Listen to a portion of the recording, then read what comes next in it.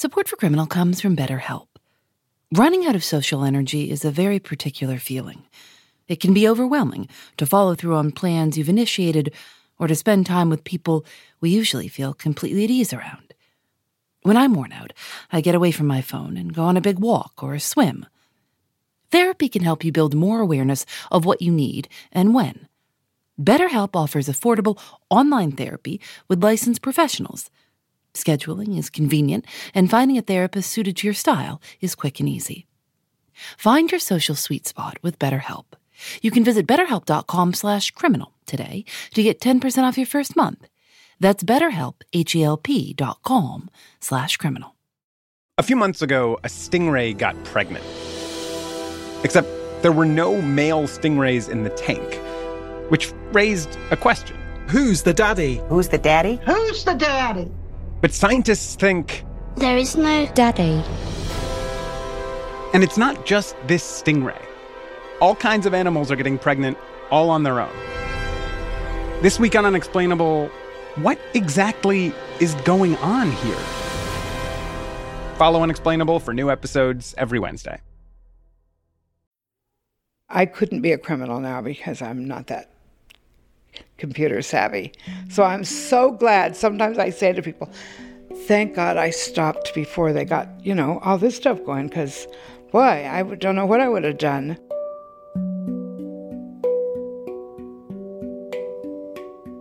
This is Sandy Alger. She's 71 years old and has a very long rap sheet. I remember the last time I ever got arrested, I was sitting in the back of the police car, and he was asking me questions, and he had that little computer sitting on his dashboard. And I was like, oh my God, and my whole life was just coming up on the screen. I mean, you can't, before that you could lie and tell them all kinds of stuff. I gave them so many different names over the years and would get away with it. You can't get away with anything now. I'm glad I'm not a criminal. It would be way too hard. She was in and out of prison for most of the 1960s, 70s, and 80s. And while Sandy was locked up, the world changed around her. She's like a bad guy from a nicer time. Times really did change. People got more violent. I was never violent at all. Never carried a gun or any of that stuff like that. I always knew I could never rob somebody at gunpoint, that they would take the gun away from me and shoot me with it or something. Sandy was born in Los Angeles in 1943, the oldest of 8 children. She had a lot of responsibility around the house, not just because she was the oldest, but because her mother was in bed a lot. She had what they called then nervous breakdowns, and she would have to be hospitalized every so often. And so she took lots of medications for all different things. She took Dexedrine, which were a Dexamil, and all the different Dexa, this and that, and they were amphetamines to get up. And then she would take Miltown, which was before a benzo that was before Valium. And when Valium came along, she took Valium. And she would take sleeping pills, barbiturates, and she had so many pills. She had 2 medicine cabinets in her bathroom. She had a lot of pills. But Sandy's mother didn't keep those pills to herself, and that's where this whole story begins. She was having a party, and, the house she was not a good housekeeper, so our house was always a mess. And she wanted me to get the house all cleaned up for her party, so she gave me a Dexedrine to give me more energy to clean the house. And it made me feel like queen of the world, and I loved it. When the drugs come straight from your mother when you're only 12 years old, you're pretty lucky to make it to your 70th birthday. So here's the story of a smart-mouthed little girl in the 1950s, addicted to pills and hell-bent on doing what she wanted. I'm Phoebe Judge. This is Criminal.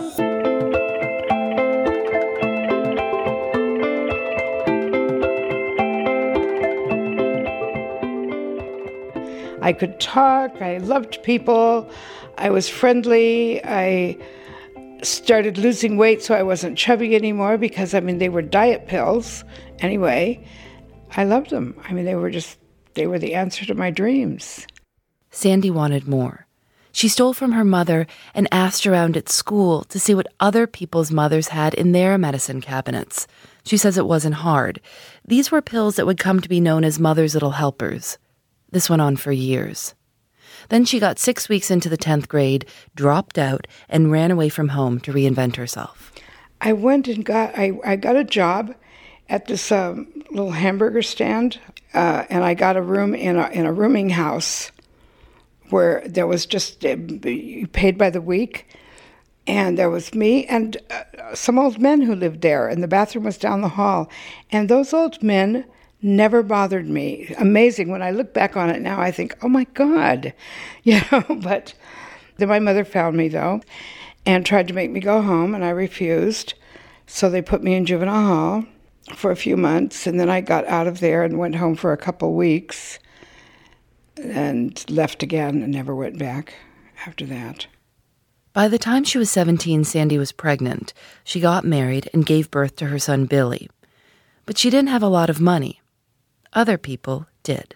Okay, so in the very beginning, I just used to go to grocery stores. It was personal checks, and I would buy some groceries and get cash. Basically, Sandy stole someone's checkbook and had a fake ID made so that she could look like the account holder. It was before ATM cards, but you could still do the same thing with checks. So I would do that a lot. Well, were you terrified? Were you scared? What were you thinking? I was high, so, I was probably bulletproof. And I know I was excited and thrilled when I got the money, always. I was always thrilled when I got the money. The thing about jail is it's really scary until you go. And then it's not scary at all. Because, like jumping out of an airplane, it's really scary till you do it. She wasn't afraid of anything. She didn't care if she got caught. And she got caught an awful lot. In 1964, she was arrested for the first time and sent to the Los Angeles County Jail. That year, check forgery was the most common crime committed by women. But at 20 years old, Sandy was the youngest one there. So they just kind of took me under their wing, these old ladies, these old criminal ladies, and like if I were in jail today and some young girl came into jail that was 20 years old, I would make sure nothing bad happened to her. And I think that's how these old broads were with me. That first time, Sandy was in jail for 67 days. The first time I got out of jail, I was still using pills. And then by the next time, I was shooting heroin and amphetamines, methamphetamine. So she moved on to heroin, and the other women in jail had taught her new ways to rip people off. Up the criminal ladder, just like the corporate ladder, that's what you do. I got caught, I went to jail, and that's where you meet more sophisticated criminals and learn and make connections to do more serious things. She was now walking into banks and presenting her fake IDs and withdrawing sums of money from other people's accounts. Large sums of money, $10,000. As far as I was concerned, I had nothing to lose ever, and I wasn't hurting anyone but myself. Sandy's son was being raised by her sister, so she was on her own, shooting heroin and stealing money straight from the bank. And I felt that getting arrested and things like that were just an occupational hazard. In 1968, Sandy was sent to the California Institution for Women in the San Bernardino Valley. This would be her on-again, off-again home for the next 20 years. She was in and out of there like a revolving door. The California Institution for Women was the only women's prison in the entire state. This remained the case until 1987. And so even though Sandy wasn't a violent criminal, she was in there with killers. She served time with some of the women in Charles Manson's so-called family, including Patricia Krenwinkel, who's still there today. By the early 70s, Sandy's criminal record included forgery of checks, forgery of prescriptions, possession of heroin, burglary, and fraud.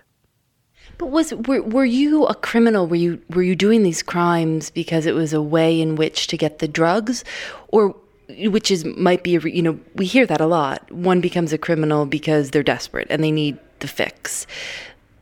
But it sounds to me like you love the crime a little bit. I did. I loved both. And I think I was addicted to the crime as well as the drugs. In 1976, Sandy was arrested for possession of counterfeit money, a federal offense. First I started out, I was buying it. I was passing it, And then I started just wholesaling it. And that was fun. That was a lot of fun and exciting. I mean, there were times that I would have money strung across my kitchen, and I would dye it with gray dye and coffee to age it and crinkle it up and stuff, and then I would have it hanging up there with a blow dryer and blowing it off. She was sent to a federal women's prison in Alderson, West Virginia, where she found herself living alongside more women from the Manson family, including Lynette Fromm, a.k.a. Squeaky Fromm, the woman who attempted to assassinate President Ford in 1975, and Sandra Good, who carved an X in her forehead and sent 170 letters to corporate executives, threatening to kill them because she believed they were polluting the earth.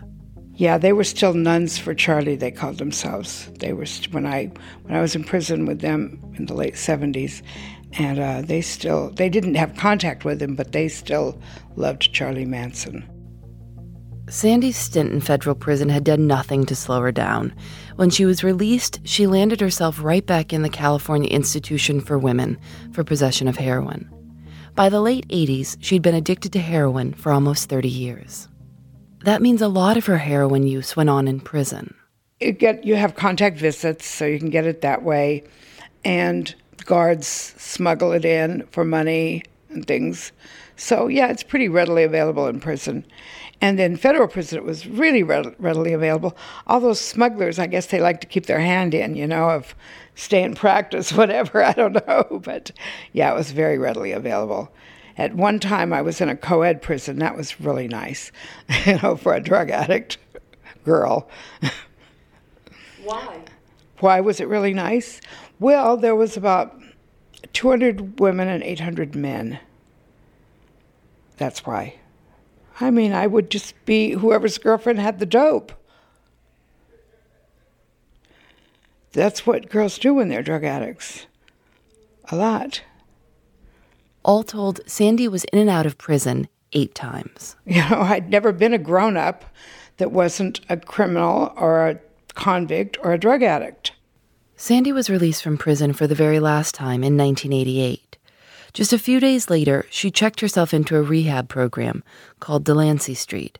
She remembers the exact date, December 8th, 1988. I knew it was the hardest one in the whole country. I didn't know anybody there who I'd gotten high with. And I didn't know of anybody who was actually there getting high, like you do in a lot, or we did in a lot of programs, people that were in the program, but they were still getting high all the time. I mean, like, what's the point of going to a program and trying to pretend like you're not high and being high? I mean, that just ruins your high, So I didn't want to go to a drug program and get high. What was it like? You said it was it is the hardest, it was the hardest. What is it like? Well, it's way harder than prison, I'll tell you that. Because you have to follow all these little piddly-ass petty rules. Everything is a rule. You can't talk to the men, you can't wear any makeup, you have to dress conservatively, you have to be polite all the time to people, whether you feel it or not. All that stuff is hard when that's not what you're used to. She stuck with it. Sandy did her 2 years, and at the end of it, she didn't trust herself to leave, so she stayed, not for 2 more years, but for 12 more years. Why did you stay there for so long? Well, at first I really didn't plan to stay 2 years, even though I said I would when I went there. I just was going to stay as long as I could, and my real goal was to stay long enough to get off parole so I could be bailable if I committed a crime. But by the time I could have gone anywhere, I was changing, and I was starting to believe in it. All told, she was at Delancey Street for 14 years. Sandy's been clean since 1988, but that doesn't mean she doesn't think about it anymore. There's nothing else in the whole world like heroin. Because heroin is nothing matters. It's no big deal, no matter what. If the house burns down, it's like, oh darn, the house burned down. That's the one thing about heroin, that even though I haven't used any for, almost 30 years, some days, on really bad days, I can remember that feeling, and it would just be nice to be blank. Like if something horrible happens in your life, you would just like to blank out for about 4 hours or something. So did you have a ritual? Did you always shoot it in the same spot? Did you know that your veins were... Well, no, you can't always shoot it in the same spot because you burn out your veins. Like I have a terrible time right now when I go and have to have a blood test. They hate me at the clinics, and I have to explain to them and apologize to them. I'm so sorry, but I was an IV drug user, and so you're going to have to go in this little tiny vein right here on my hand or something, and, so... Yeah, everything comes back to haunt you. Do you ever say to them, if they can't find a vein, let me take care of it? I don't, but I'm tempted a lot of times, Just give me that. At 71 years old, Sandy's living in Durham, North Carolina, and working with a program called TROSA. That stands for Triangle Residential Options for Substance Abusers. It was founded by a former addict Sandy met at Delancey Street. He invited her to come help him start a program for women addicts. There's nothing that a woman here can say to me that shocks me or makes me judge her or upsets me, because I've done all the bad things already. The most important thing for my women is that they feel safe at all times. Many of them have never felt safe before they came here, ever, as children or as adults. And so they have to feel safe.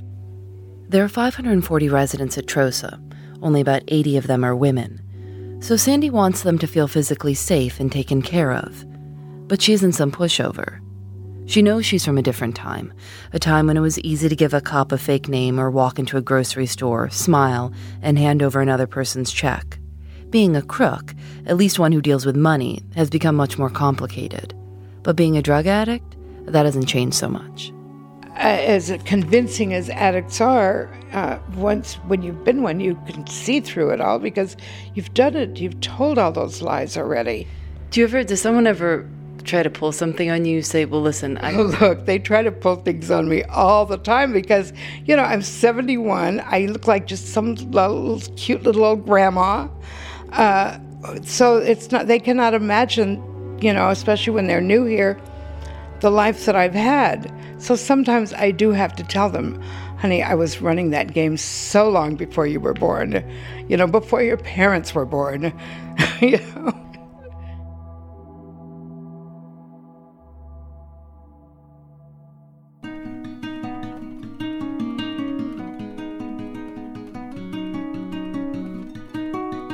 Criminal is produced by Lauren Spohr and me. Eric Mennel helped with sound. Julian Alexander does our episode art. You can see it at thisiscriminal.com. We're on Facebook and Twitter at Criminal Show. We're doing a live show at the Bell House in Brooklyn on July 15th. If you're around, we'd love to see you. Criminal is a proud member of Radiotopia from PRX. Check out the other shows at radiotopia.fm. One of those is The Illusionist, which is a wonderful show about language and how language is used. You should check it out. Radiotopia is trying to understand how you listen to this show and what we could do better. We've got a survey up at surveynerds.com/criminal. It's quick and easy. Radiotopia from PRX is made possible with support from the Knight Foundation and MailChimp, celebrating creativity, chaos, and teamwork. I'm Phoebe Judge. This is Criminal.